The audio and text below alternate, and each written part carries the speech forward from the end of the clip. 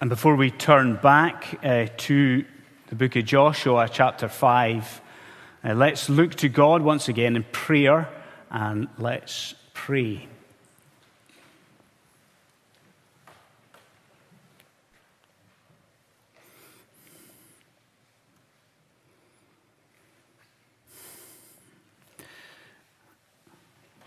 Lord God, we humbly come to you, and the prayer, in a sense, as always, is for grace.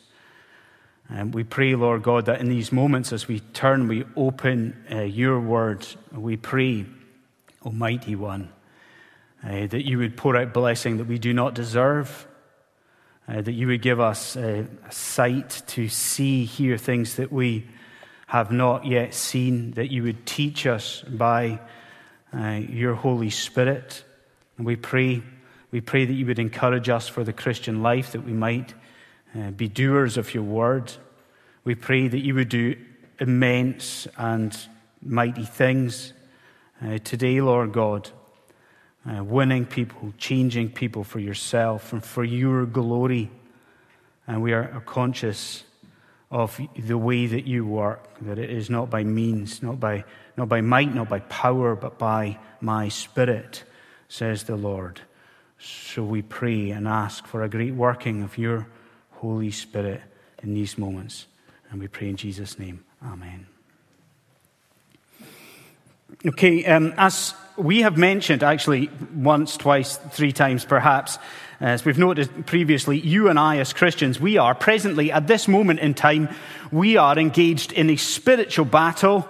We are, you and I, just now engaged in a spiritual war. I'm sure we are all very much aware of that as we consider the environment in which we live, our society just now. Even as you and I, survey the week that stretches out ahead of us, the week coming, we see perhaps not only do we inhabit enemy territory to a certain extent, but we also appreciate, don't we, that we have skirmishes with sin, we have skirmishes with opposition to fight. Now, that's fine.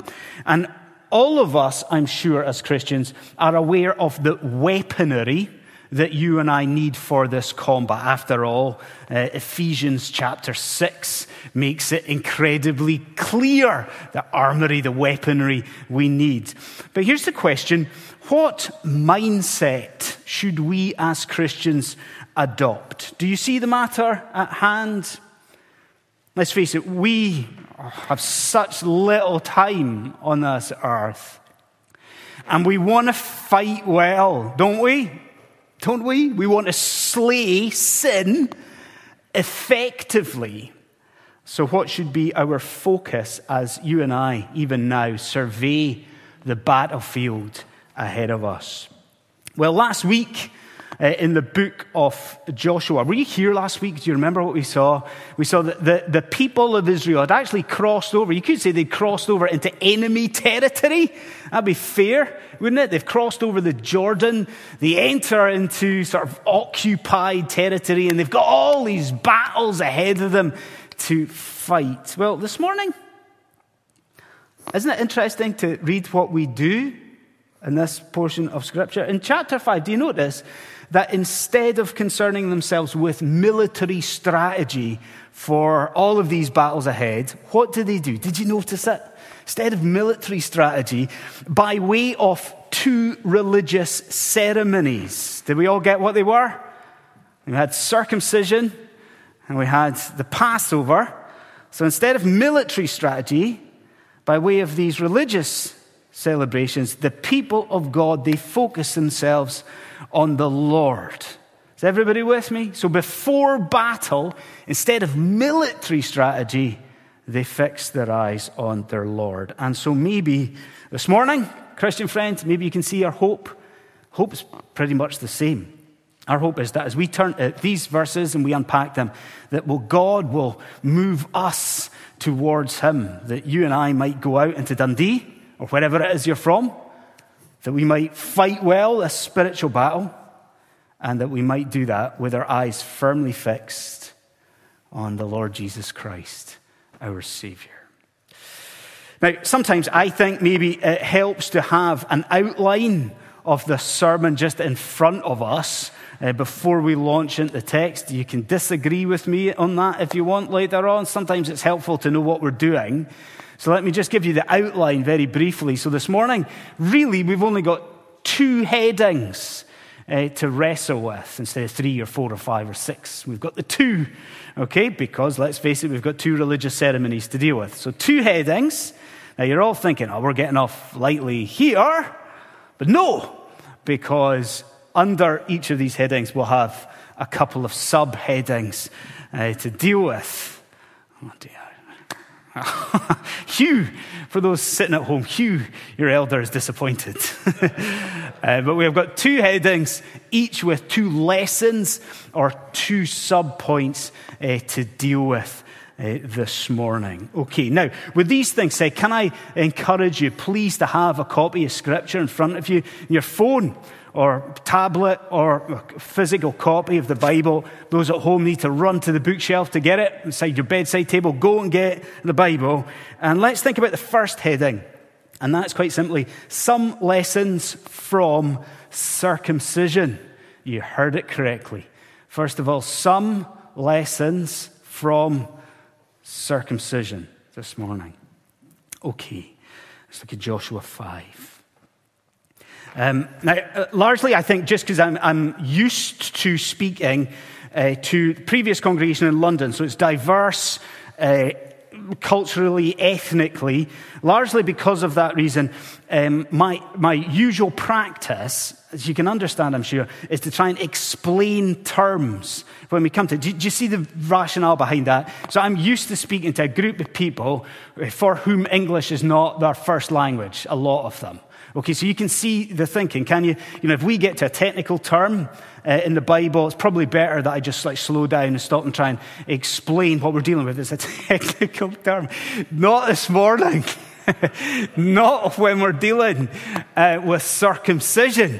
Okay, this morning, not at all. This morning, I'm going to assume I'm going to assume knowledge, okay? I'm not going to go into detail. I'm going to assume that we know what we're dealing with. We're dealing with the cutting away part of a delicate area of a man's anatomy. So I'm not going there, okay? But that said, I think we do have to address why on earth do the people of Israel, why did they do this? What was this ceremony? What was that about? What did it symbolize? So listen to this, first of all. Let me just say what circumcision did not symbolize. Let's be very clear about this. Circumcision was not simply an ethnic badge. Okay, is everybody on the same page? Are we with me on that? So circumcision was not just simply a badge of national identity. It wouldn't make any sense for that to be the case, because circumcision was actually really quite widely practiced in the ancient world. So if it was simply a badge of ethnicity, well, it wouldn't be a particularly good badge. So it's not just that. Okay, what was it? Let me state this big statement, and then we'll just try and unpack it. So make sure you get this. So what's circumcision? Listen, circumcision was a sign and a seal of what was called the covenant of grace. Everyone got it? Say it again.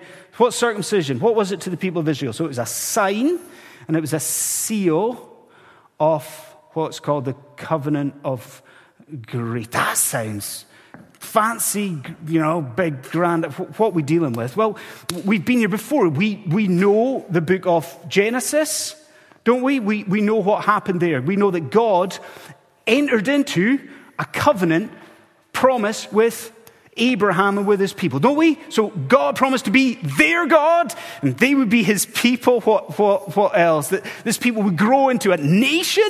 This people would actually have a land as well. Now, here's my question for you. Wrestle with it. What was the nature of those covenant promises? You would see, they're temporal and they're physical, aren't they? So there was actually a physical land. There was dust. Look at us in Joshua. There was actually a physical land in Canaan. What was also true of the covenant promises? This is important. they were also eternal and spiritual in nature, weren't they? Come on. What does Hebrews 11 tell us?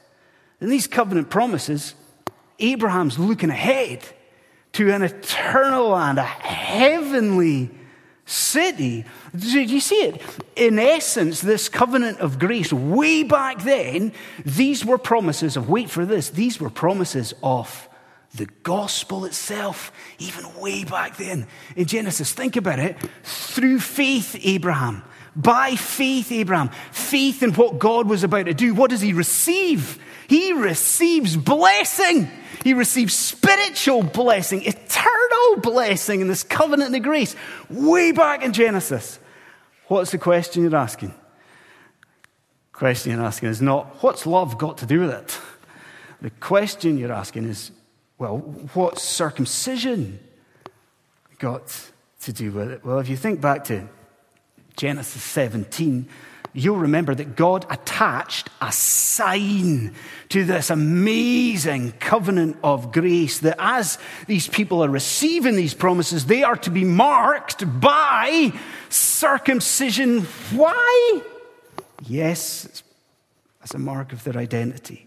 They're covenant-bearing people. But more than that, they're marked by circumcision to point to what this covenant required. What did the covenant of grace require? A changed heart.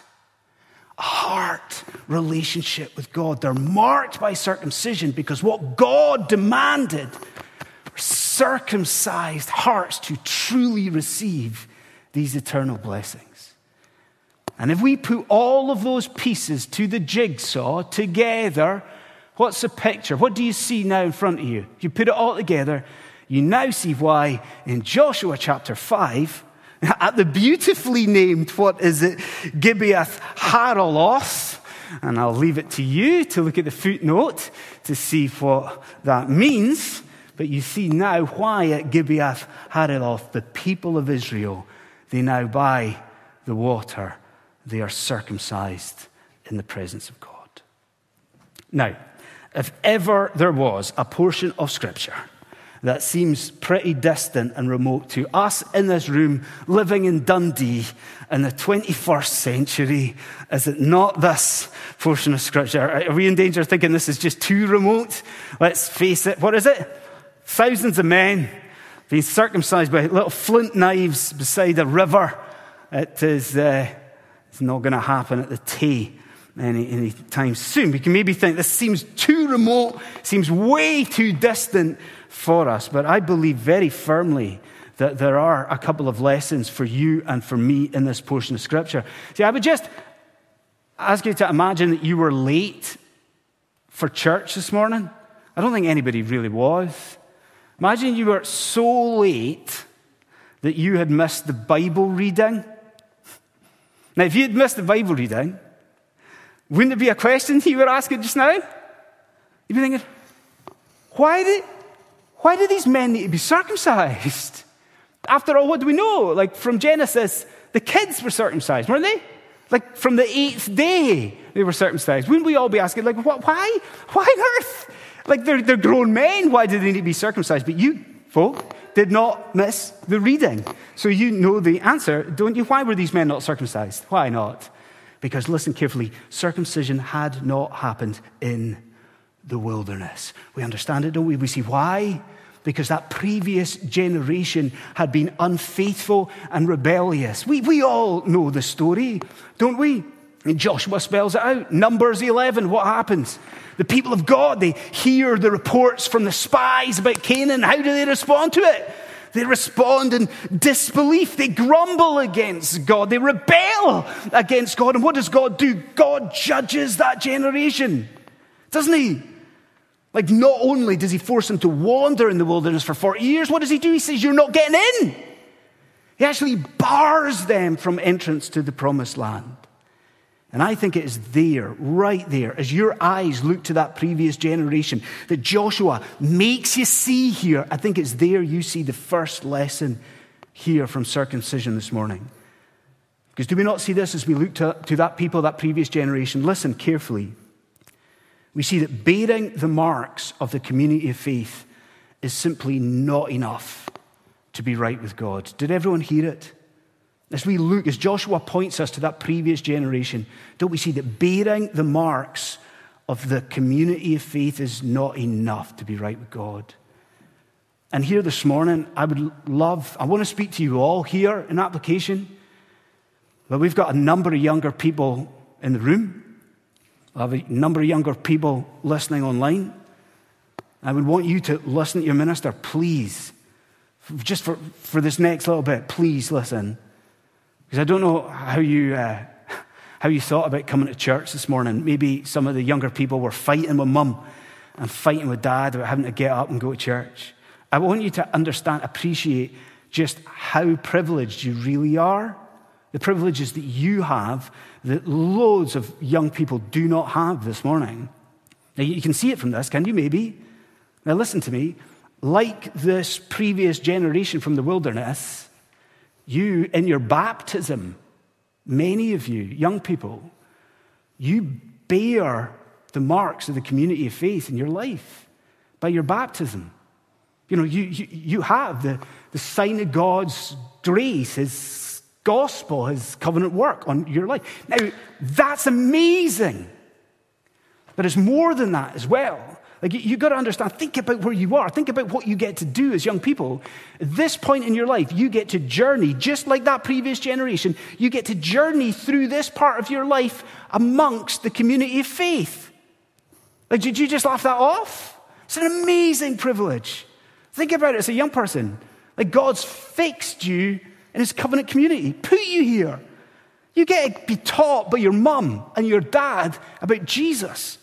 Like, you get to hear the preaching of the gospel week in, week out. You get to even see pictures of the gospel in the Lord's Supper. Do you see how privileged you are compared to other people sitting at home? I need you to listen. Listen to me. You must understand, as beautiful as all of that is, as wonderful as it is not enough for you to enter into the promised land of God's salvation. Are you listening, younger people? The rest of us listening? Do you see it? Bearing the marks of the community faith is not enough for you to be right with God. It's only if you do what circumcision actually pointed to. It's only if your heart is changed. It is only if you lay hold of Jesus Christ by faith. It's only then that God welcomes you and so much pushes you into the promised land of His salvation. I'm asking you, young people, have you done that? Have you laid hold of Christ Jesus by faith? But I said 2 lessons about circumcision because hang on a second, friends. In a sense, from a worldly perspective, see what we're reading about here, isn't it? From a worldly perspective, isn't it crazy? Like, with all respect and all reverence, from a worldly perspective, think about it. Isn't it almost suicidal? Isn't it? Think about what we've just read. The people of Israel cross over into enemy territory. First thing they do, I know what we'll do. We'll circumcise all of our men of fighting age. Do you see it? First thing they do, they come into hostile territory and they render all of their men of fighting age ineffective for battle. Now, we know, don't we, that the enemies are melting back with fear, but I'm pretty sure that the people of Israel didn't know the extent of that. Do you see? Like, we're asking, why on earth would you do this? Why, God, do you want them to do this? And that brings us to the second lesson here. Listen, please. As they fight, clearly God wants His people to be conscious of their identity. Do you see?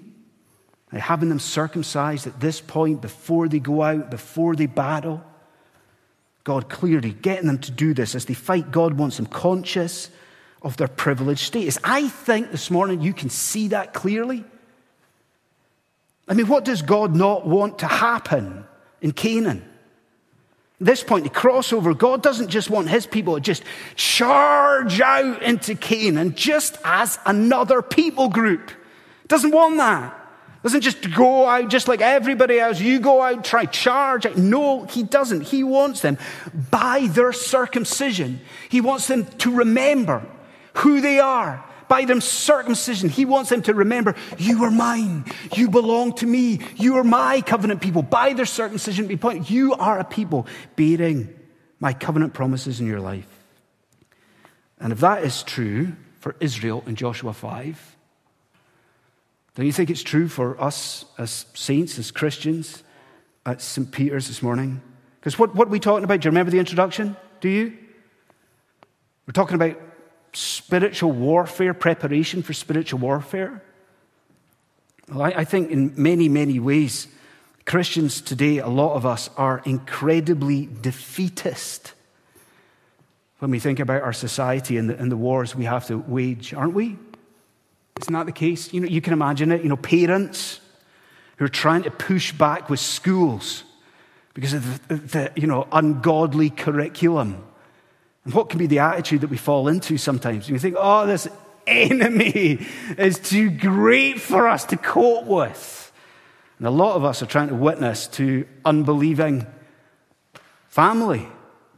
And what can we slip into thinking? We can their strength of unbelief is way too great. And all of us right across the board, without exception, in this room just now as a Christian, every one of us, we're trying to fight certain specific habitual areas of sin, aren't we? What do we slip into? Oh, that foe is too formidable for me to strike victory. Well, look at this. What does God want us to do? Don't we see a lesson here?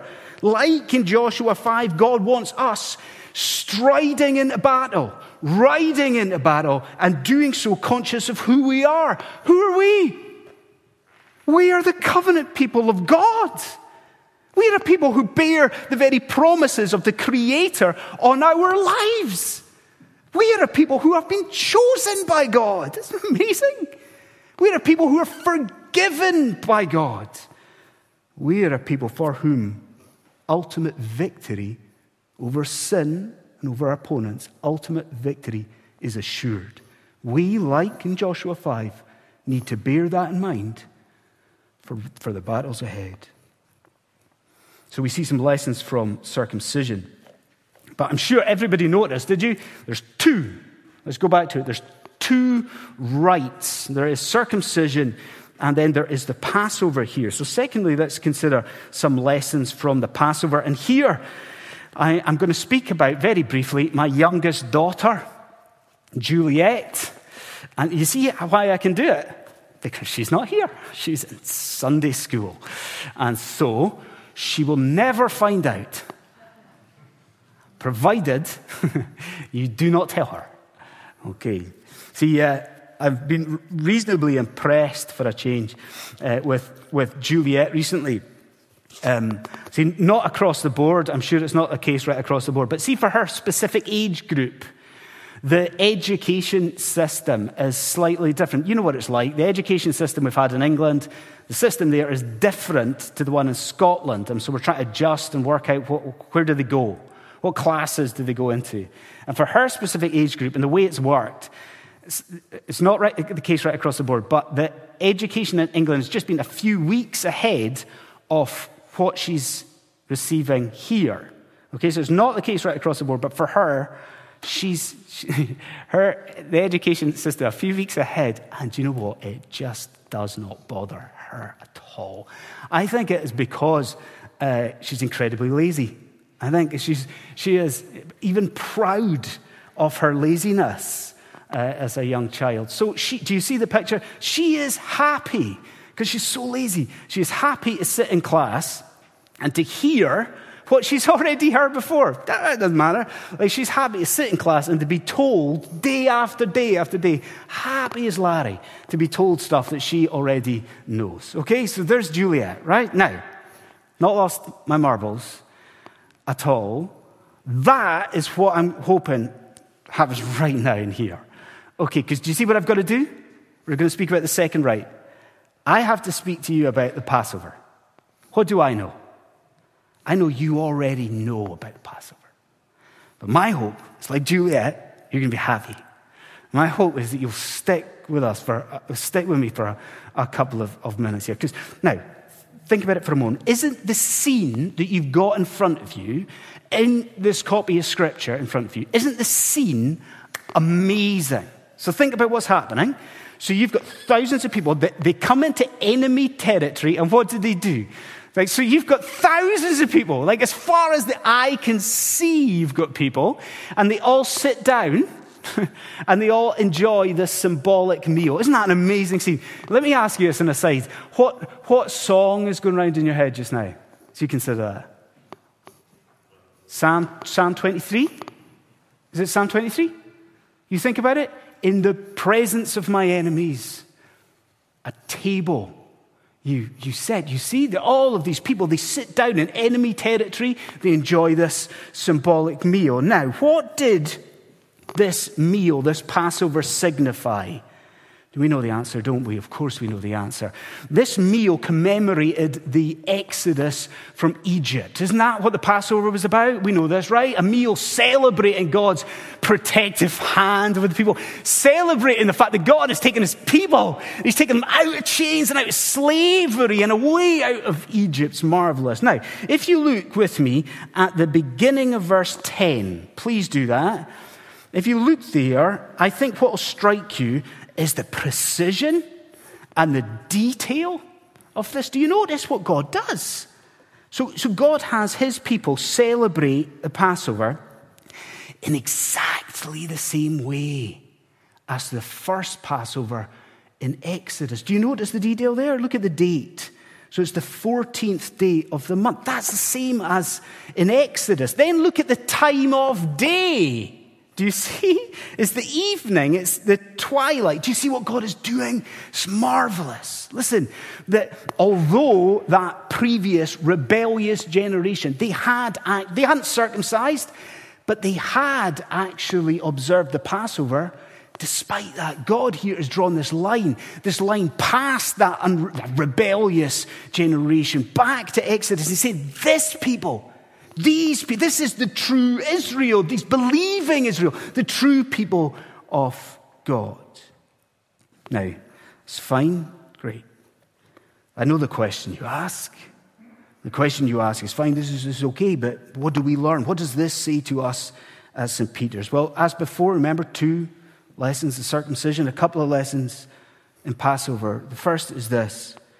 We learn here that as his people engage the world, God wants them to be mindful of the means of their redemption. Isn't that what we see in Passover? Think about it. Before they go off to war, before they stride out, God has them observe the Passover. What's that teaching us? Teaching us that before his people engage the world, before they go out in battle, God wants them focusing on the means of their redemption. Because go back to what I said a moment ago about Juliet and about yourselves. Remember? I said, I am aware as I stand before you. I'm aware you know about the Passover, don't you? All of you, all y'all. You all know about the Passover. So because of that, you know that I only gave a partial picture of the meal. So what did I say? I said the Passover commemorated the Exodus from Egypt. Is that what the Passover was all about? It's only part of it. The Passover focused on what? On the means by which the people were redeemed. Isn't that right? You think about the meal? The meal didn't just focus on the fact that they were delivered. The meal focused on how that deliverance came about. You know this, right? We all know what stood at the center of the Passover meal. A lamb. And we know it, don't we? We know what happened. We know that the people had to take that lamb, a spotless lamb, a blemish-free lamb. Think about what this would have been like. They had to take it into their house for 4 days. Do you see what's happening? The people are identifying with this beautiful animal. Imagine what the kids would have been like. Identifying with this lovely lamb for 4 days. Then what had to happen? Then that beautiful lamb was slaughtered. It was killed, its blood taken and administered to the doorposts and to the roofs of the houses. Don't you see it here in Canaan? God wants that front and center. God wants his people to bear in mind that means of redemption before they stride out into battle, before they stride out into war. And because of that, I need to ask you this question. Sincerely I wonder, if part of the reason that we are so ineffective in our witness as Christians is how quickly we forget what God has done. Is that true of St. Peter's? Is it true of you? Is it true of me? Part of the reason for our apathy, part of the reason that we're so ineffective in reaching Scotland, reaching the United Kingdom, is that we just forget the cost he's borne. We forget what God has done, the means of our redemption. Yet for a moment, Christian friends, think about how great it is. This God who is bigger than you, right? Greater than you, greater than the earth, greater than the universe. This great, majestic God has spilt his blood to purchase the church. This majestic Christ, pre-existent, eternal, the very Son of God. What would you say to me? What has he done? How would you put it into your words? You would say maybe he's taken upon himself flesh and humanity, right? Think about why. Why has he done it? To become that lamb, taken on flesh and humanity so that he might be slain. The very blood of the Christ of God, his very blood, administered to the lintels of that wooden cross at Golgotha. Do you see? Isn't it marvelous to consider what has been done for us? Circumcision, Christ has become your circumcision. He has been cut off. He has been thrown away for you. He has borne the reproach of Egypt, as we read here. It is marvelous, the extent of it. But don't you see what it means? It means we need to do as the people of Israel did here before battle. You and I, yes, through the Lord's Supper, of course, when that comes around, but every single day of our lives, through prayer, meditation, the study of his word, we need to bear in mind the means by which we have been redeemed and set free. We must keep it in view as we go out and engage the world. And then the last thing, the second lesson from the Passover is this. We see in this chapter of Scripture that God loves giving foretastes of coming delight. God loves giving foretastes of coming delight. I wonder if you'd look at verse 11 with me. Do you have a look at verse 11? It's unusual, I think, verse 11. It's quite strange. What would you be expecting to read in verse 11? Like, given all the details already about the Passover. Do you remember the details? The date is exact. The hour, like the timing of the Passover is exact. So what would you expect Scripture to go on and do? You would expect, wouldn't you, that God is going to give us the details of how they prepared the Passover. Wouldn't you? You would expect God to give us the details of how they ate the Passover and all the details. And is that what you've got in verse 11 and 12? That is not what we've got in verse. Instead, God focuses your attention on what? On the produce of the land. Now, you've got it two ways, don't you? So you've got it negatively, the fact that the manna stopped. That's quite remarkable, isn't it? So this point in Scripture right here, that miraculous provision that people have enjoyed for years, here stops. No more manna. That's the negative side of it. The positive side of it is that the people, listen to this, the people ate of Canaan for the very first time. Now, what we are supposed to appreciate is how absolutely marvelous this moment is. I mean, do we appreciate it? I mean, do we see how symbolic it is? At this moment, the land is welcoming the people of God. Do you see? They have the fruit. You know, this moment, the people are taking possession of Canaan. You know, the land is saying, come on, eat of our fruit, eat of our produce. Do you see? Maybe, you know, it's amazing. We're supposed to see it's amazing. But maybe this morning you're sitting there and you're underwhelmed. Are you underwhelmed by verse 11? Because what exactly do they eat? Steve read from the NIV. I've got the NIV and the ESV here. What did they read? So you got unleavened bread and, so you've either got roasted grain or this is closer. Ready? What did they eat? They ate parched grain. What are you having for your lunch, friends? Anybody going all out and having parched grain? Does it sound underwhelming? Does it sound anticlimactic? If you're in danger of thinking like that, put yourself in the people's shoes.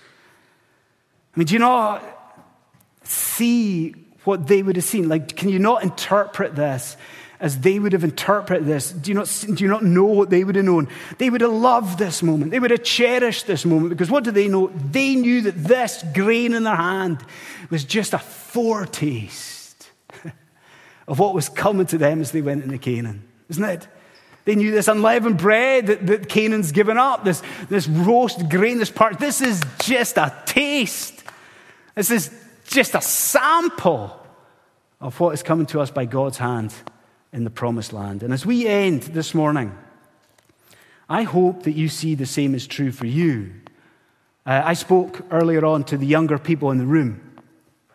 Let me close by speaking to the older people in the room. I think you could do this, could you? The older people.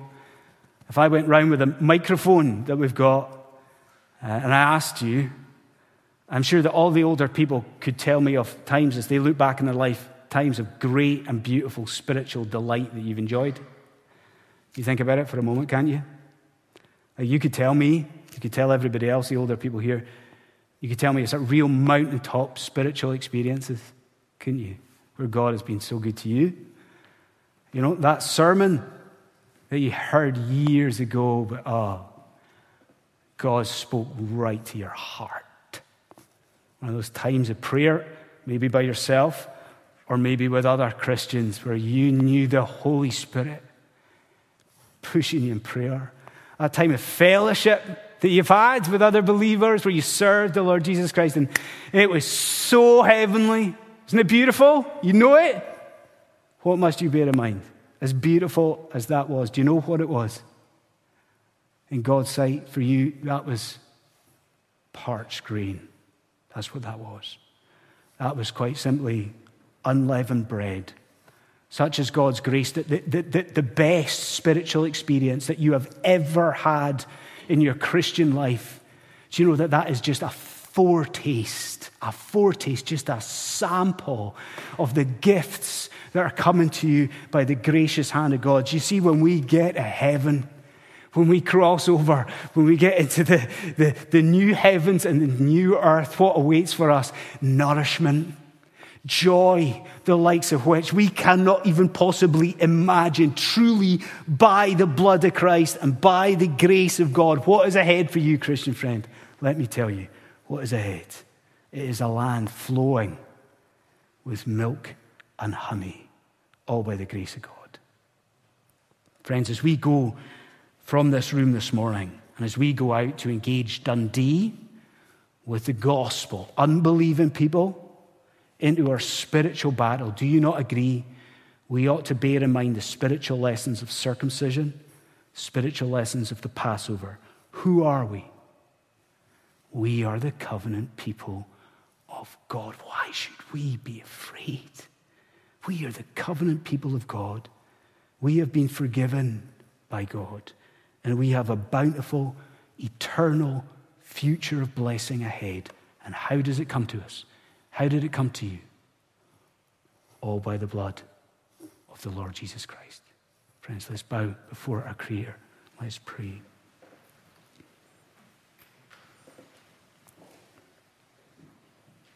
Gracious Father, God, we thank you for Joshua chapter 5. We thank you for their obedience in administering the sign of the covenant of grace, in circumcision, and their obedience in partaking of the Passover feast. Lord God, we thank you for what this points us to. We ask that you would help us to be prepared as we go out into enemy territory this week. We pray that you would keep us focused on who we are, that we are your covenant people, and you have done everything for us, and there is great riches, spiritual beauty ahead of us, all by your grace. May it be that you are praised. we pray in Jesus' name. Amen.